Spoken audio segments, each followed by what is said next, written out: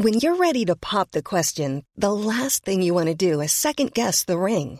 At BlueNile.com, you can design a one-of-a-kind ring with the ease and convenience of shopping online. Choose your diamond and setting. When you find the one, you'll get it delivered right to your door. Go to BlueNile.com and use promo code LISTEN to get $50 off your purchase of $500 or more. That's code LISTEN at BlueNile.com for $50 off your purchase. BlueNile.com, code LISTEN. I'm Sandra, and I'm just the professional your small business was looking for. But you didn't hire me because you didn't use LinkedIn Jobs. LinkedIn has professionals you can't find anywhere else, including those who aren't actively looking for a new job, but might be open to the perfect role, like me. In a given month, over 70% of LinkedIn users don't visit other leading job sites. So if you're not looking on LinkedIn, you'll miss out on great candidates like Sandra. Start hiring professionals like a professional. Post your free job on linkedin.com/people today.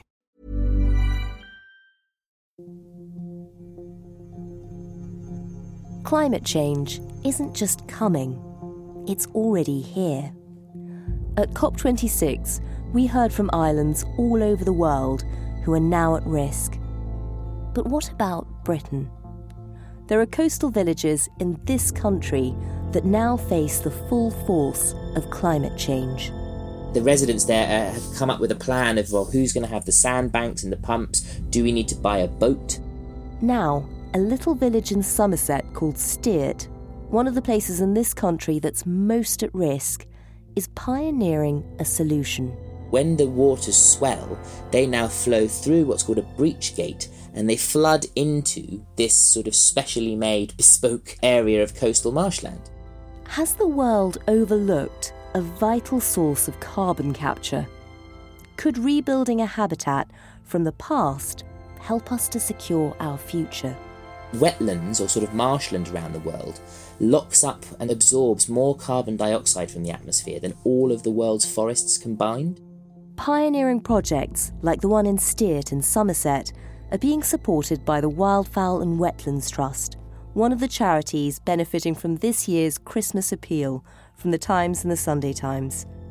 We'll hear from scientists about the astonishing results from the project in Steart. In terms of the numbers, we have found that in the first 4 years, the Steart Marshes site stored just around 67,000 tonnes of carbon dioxide. You're listening to Stories of Our Times from the Times and the Sunday Times. I'm Manveen Rana. Today, the little Somerset village taking on climate change.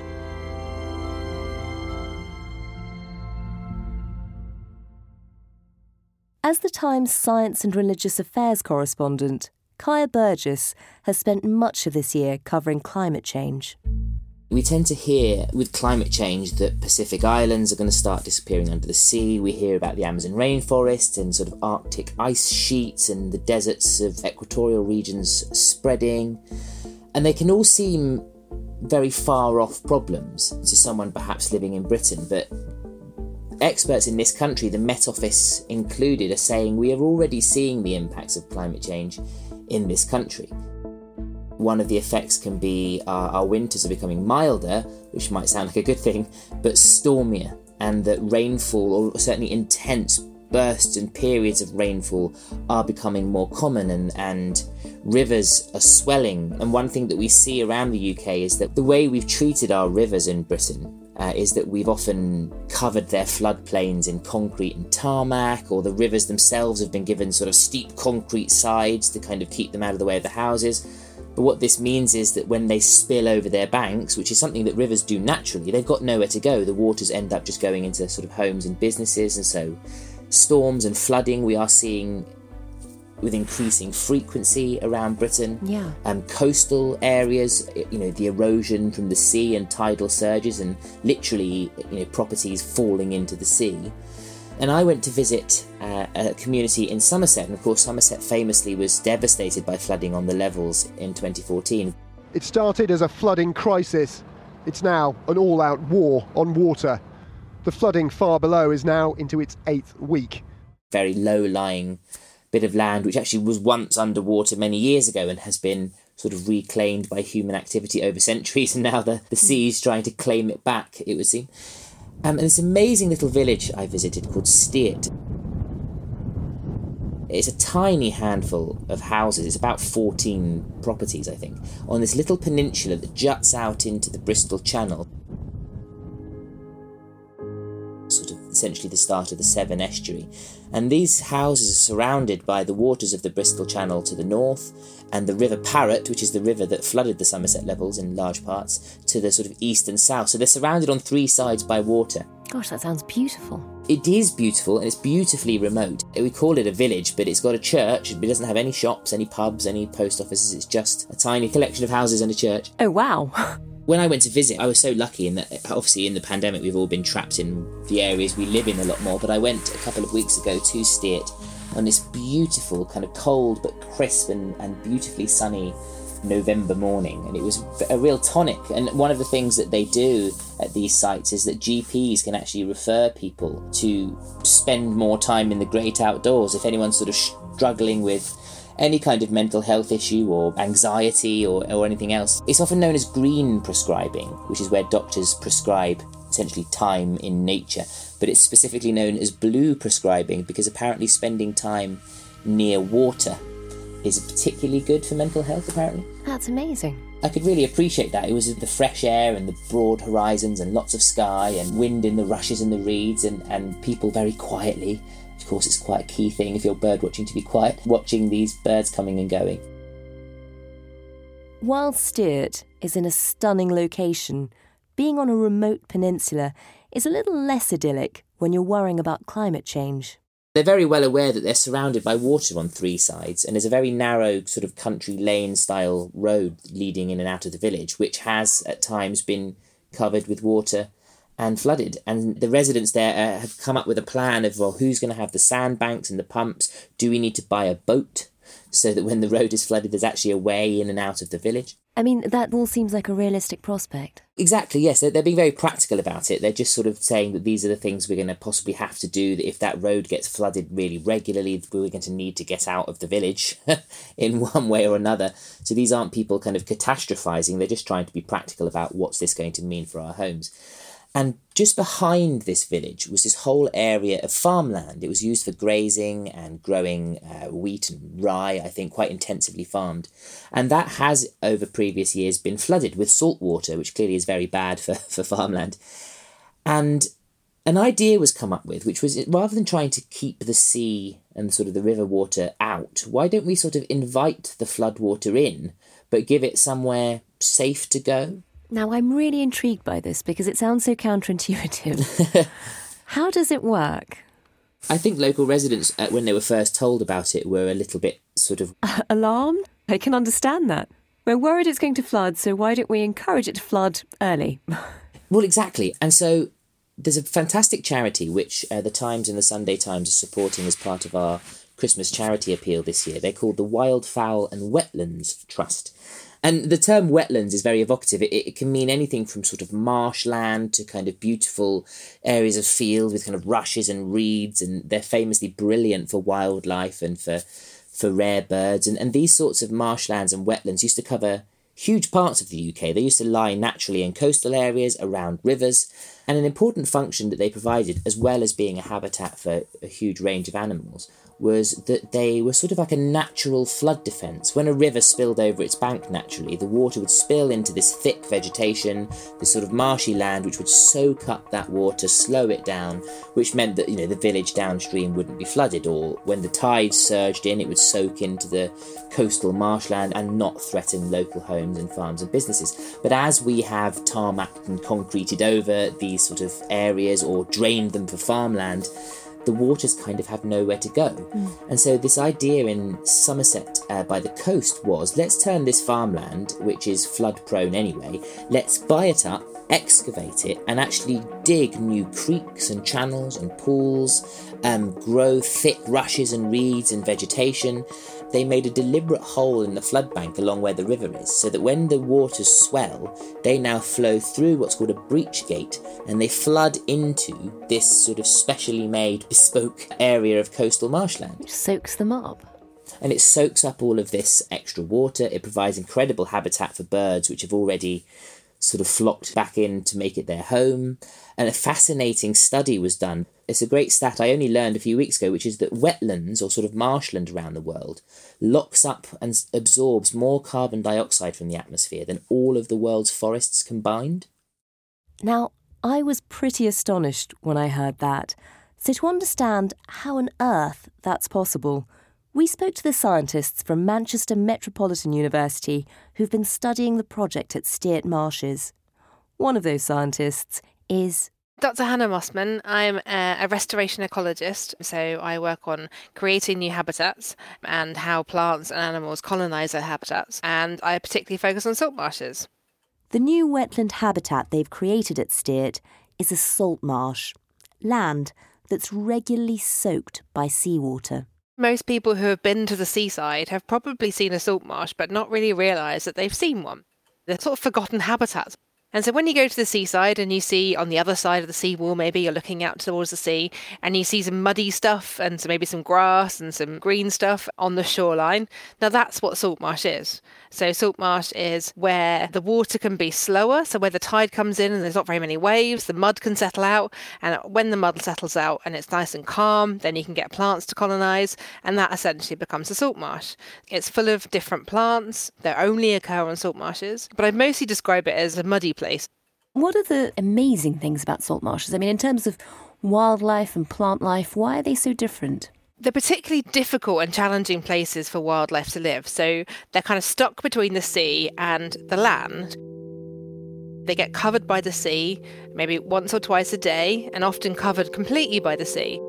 Then they're completely exposed to the air. And so it's not like living on land and it's not like living in the sea. It's like having to live on both parts.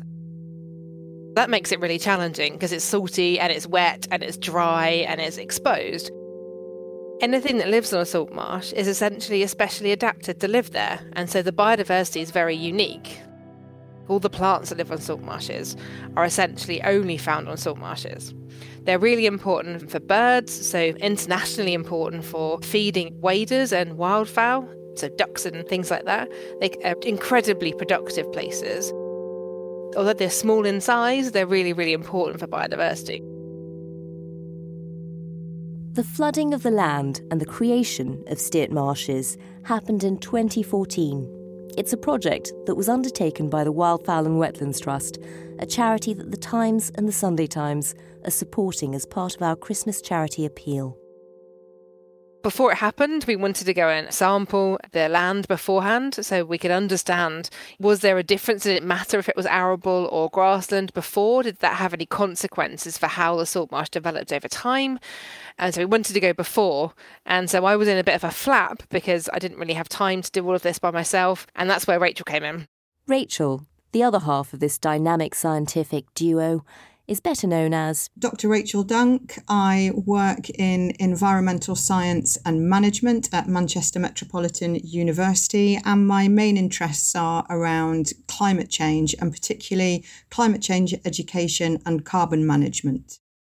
Rachel came to the rescue. It was very fortuitous. So Hannah and I had both recently joined Manchester Met, and although Hannah is a biologist and I'm an environmental scientist, we were put in a shared office. Hannah was of a bit of a fluster one day, and I asked her what was wrong, and she was worrying about how on earth she was going to do baseline sampling across this enormous site. I mean, 250 hectares is roughly 250 football pitches or 250 Twickenhams. What does baseline sampling consist of?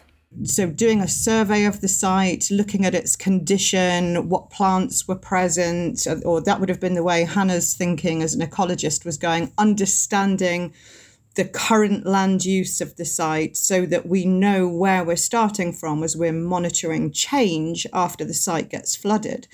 So I asked Hannah to explain a bit about the site to me and offered to accompany her as long as we could add sampling for carbon to the planned research at the site, because these coastal sites are really, really important in terms of storing carbon and addressing climate change. And that was where our interests overlapped. And it's been a beautiful collaborative partnership ever since then. Tell me a bit about the work you've ended up doing together. As I've just said, these sites are really important for storing carbon, and it's referred to as blue carbon. So these are our coastal habitats like salt marshes, but it also includes things like seagrass beds or kelp forests or mangrove forests in more exotic locations. And they're really efficient at storing carbon. So carbon gets taken out of the atmosphere, the carbon dioxide gets removed by plants during photosynthesis and fixed in their leaves and branches and so on, and also by phytoplankton in the marine environment and in our rivers and lakes and so on. And this plant debris and then also animal debris as well gets both washed into the site on the tide, but also is produced inside the site by the salt marsh plants and the animals that are living inside the site. And that gets buried in the sediments. And because these sites accumulate sediment, every time the tide comes in, you're getting a new layer of mud laid down. They're really efficient at keeping that carbon preserved and locked away in the sediments. So even though they're this thin strip of land along our coasts, which, as Hannah's said, it's really easy for us to overlook. Scientists as a whole have really overlooked these sites until pretty recently. It's only been the last sort of 10, 20 years that scientists have really started getting interested in these locations as carbon stores, that is. And that's because when we think of our forests, we think of the picture of the Amazon rainforest comes into our heads. Something that's continental scale, it's enormous, you can't miss it. Whereas this tiny margin, the coasts, is relatively easy to overlook. But if you look at all the carbon stored in all the world's forests, well, you are storing about the same amount of carbon in all the world's coastal zones.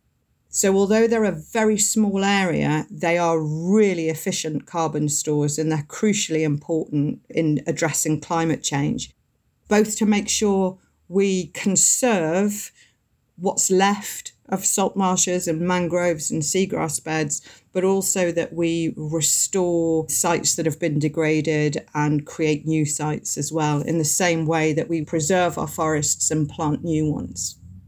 This bit, the carbon capture effectively is your area of expertise. You've done some astonishing experiments to work out how effective salt marshes are. How effective are they, given how worried we all are about climate change, at capturing carbon? We're still at the beginnings of our understandings of what goes on in the salt marshes and how much carbon individual sites accumulate. So I'll stay focused just on Steart, which is quite amazing in terms of the amount of carbon that's accumulating at this site. So Steart Marshes is located down in the Severn estuary. It's what we call a hypertidal estuary. So the tidal range is huge, really enormous differences between low tide and high tide. So the Steart site, since the seawall was breached and the tide was allowed to come back into the site, has accumulated a huge amount of sediment because of that. And that is driving large amounts of carbon being stacked up. And in terms of the numbers, we have found that in the first 4 years, the Steart Marshes site stored just around 67,000 tonnes of carbon dioxide. That sounds like a hell of a lot. It is a lot. It's equivalent to the amount of electricity that we use in around 78,000 homes per year. Just for a bit of context, that's roughly equivalent to a town the size of Guildford. That's how much has been stored in the Steart Marshes over the first 4 years of the project. That does sound phenomenal. It is. And what we're now working on is trying to understand, there's a number of things. That rate of carbon storage is very high compared to what's been reported for other sites in the UK so far. So Hannah and I are continuing our collaboration and working with other partners as well to broaden our understanding and look at lots of different sites, both in the wider Severn and around the UK. to see whether Steert is unusual or whether there are other sites where we're seeing carbon storage at this sort of rate. Other sites that have been looked at previously have been situated, places where they're not as muddy, essentially. And so they've stored over the same sort of timescale 18 times less. And so these really muddy places are really exciting for this carbon storage. Coming up, we'll look at some of the other benefits of the Steert salt marsh. But first. Hi, my name's Ben Spencer and I'm science editor of the Sunday Times. My job is to get to grips with complex issues from coronavirus to climate change. I can only do this thanks to the subscribers of the Times and Sunday Times. Please consider subscribing today by visiting thetimes.co.uk/stories of our times. When you're ready to pop the question, the last thing you want to do is second-guess the ring. At BlueNile.com, you can design a one-of-a-kind ring with the ease and convenience of shopping online. Choose your diamond and setting. When you find the one, you'll get it delivered right to your door. Go to BlueNile.com and use promo code LISTEN to get $50 off your purchase of $500 or more. That's code LISTEN at BlueNile.com for $50 off your purchase. BlueNile.com, code LISTEN. I'm Sandra, and I'm just the professional your small business was looking for. But you didn't hire me because you didn't use LinkedIn Jobs. LinkedIn has professionals you can't find anywhere else, including those who aren't actively looking for a new job, but might be open to the perfect role, like me. In a given month, over 70% of LinkedIn users don't visit other leading job sites. So if you're not looking on LinkedIn, you'll miss out on great candidates like Sandra. Start hiring professionals like a professional. Post your free job on linkedin.com/people today. Hi, I'm Daniel, founder of Pretty Litter. Did you know cats tend to hide symptoms of sickness and pain? I learned this the hard way after losing my cat, Gingy. So I created Pretty Litter, a health monitoring litter that helps detect early signs of illness by changing colors, saving you money and potentially your cat's life. Pretty Litter is veterinarian developed, and it's the easiest way to keep tabs on your fur baby's health right at home. Go to prettylitter.com and use code ACAST for 20% off your first order and a free cat toy. Terms and conditions apply. See site for details.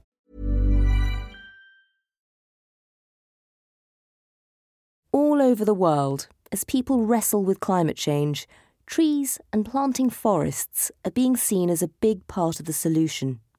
But are we missing a trick?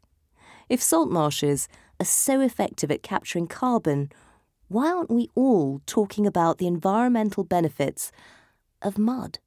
Well, essentially, it's mud, isn't it? It's quite hard to be excited about mud. Unless you're 3 or 4. You clearly are. Yes.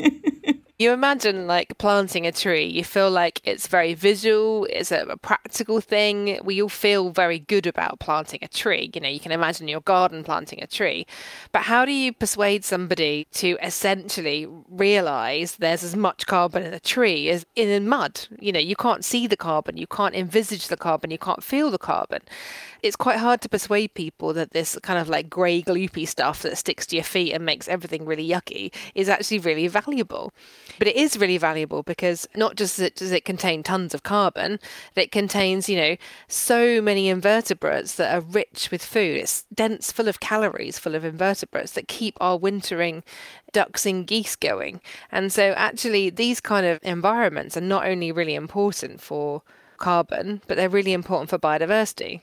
But ultimately, it's changing people's perception of mud that I think is really valuable. Mud is like gold. Anyone can go and plant a tree in their own garden, and you don't have an issue of scale with tree planting. So you might have a community group who wants to do something for climate change, and they've got a little piece of unused or abandoned land or a field somewhere or some allotments, and they can do tree planting in and around those areas. Whereas when you're looking at creating a coastal wetland, it's quite a large-scale engineering project with multiple stakeholders. You need to bring together all the landowners, the local communities, the Environment Agency, a consultancy firm to design the site, and so on. So all of that also just makes it a little bit more challenging to do. But hopefully we'll be seeing more of these projects in the future. Kaya, who recently visited the Steert Marshes site, found the scheme was flourishing. It's worked out really well. One of the expertise that the Wildfowl and Wetlands Trust have is that they not only create these wetlands, but they actually turn them into visitor centres so that people can come, and it's hugely popular with bird watchers in Steart. I can imagine. And they work really closely with the villagers to make sure that if we're going to suddenly start inviting hundreds of people to come along, it's not going to disturb this village. One of the beautiful things about it is that it's quite remote and isolated, so they made sure that the car park that people use is completely over the other side of the peninsula so that it won't disturb the villagers, and no traffic would go through the village because they can come in by a different route.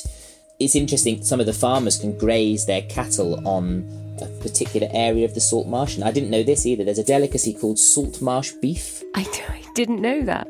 Which apparently is this delicious delicacy that is now sold to some fancy restaurants in Somerset and Bristol. They grow samphire as well, which can be harvested and used in restaurants. And Kaya, for the Wildfowl and Wetlands Trust, I mean, what is the grand plan now?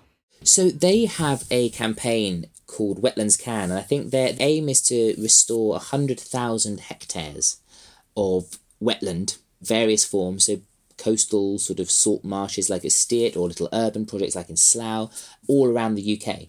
And there's huge areas where this can happen, particularly neglected sites or farmland. So they want to create 100,000 hectares around the country to try and harness all these benefits, both obviously for wildlife, flooding, soaking up carbon dioxide, providing just beautiful kind of open spaces for people to go and boost their mental health and well-being.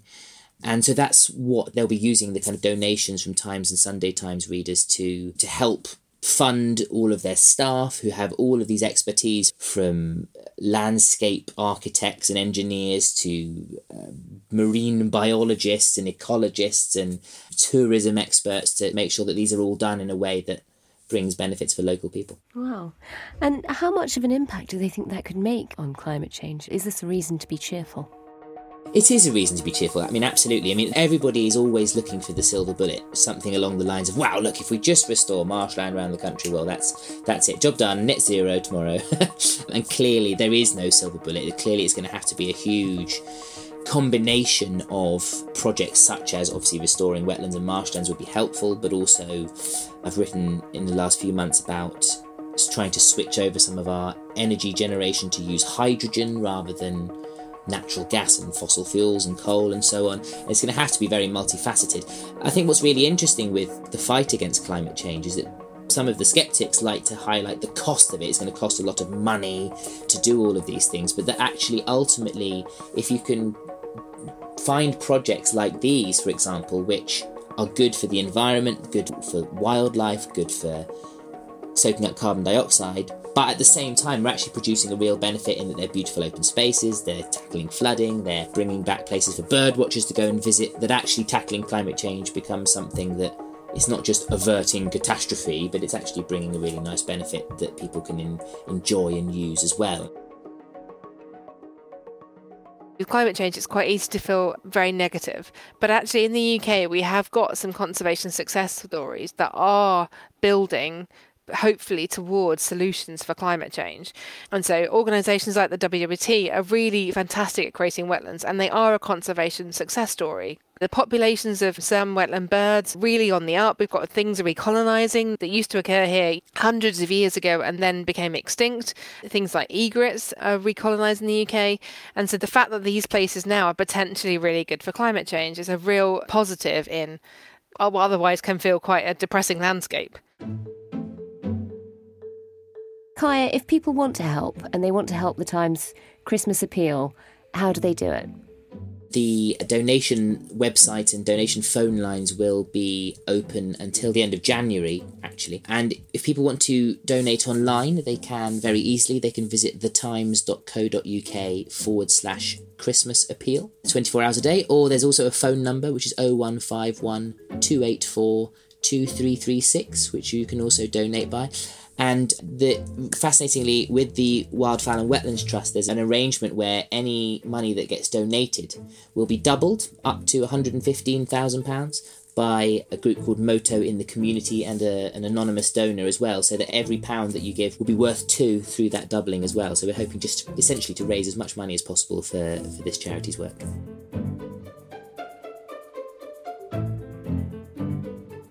You've been listening to Stories of Our Times, a podcast brought to you thanks to the subscribers of The Times and The Sunday Times, with me, Manveen Rana, and my guests, The Times science and religion correspondent Kaya Burgess, as well as Dr. Hannah Mossman and Dr. Rachel Dunk from Manchester Metropolitan University.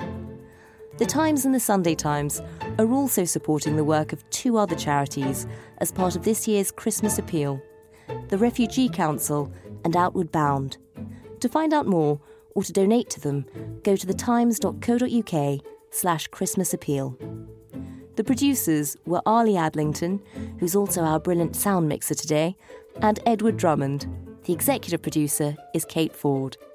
If you'd like to get in touch with any ideas for future episodes or any thoughts on what you've just heard, then do drop us a line to storiesofourtimes@thetimes.co.uk. Thanks for listening. Have a lovely weekend.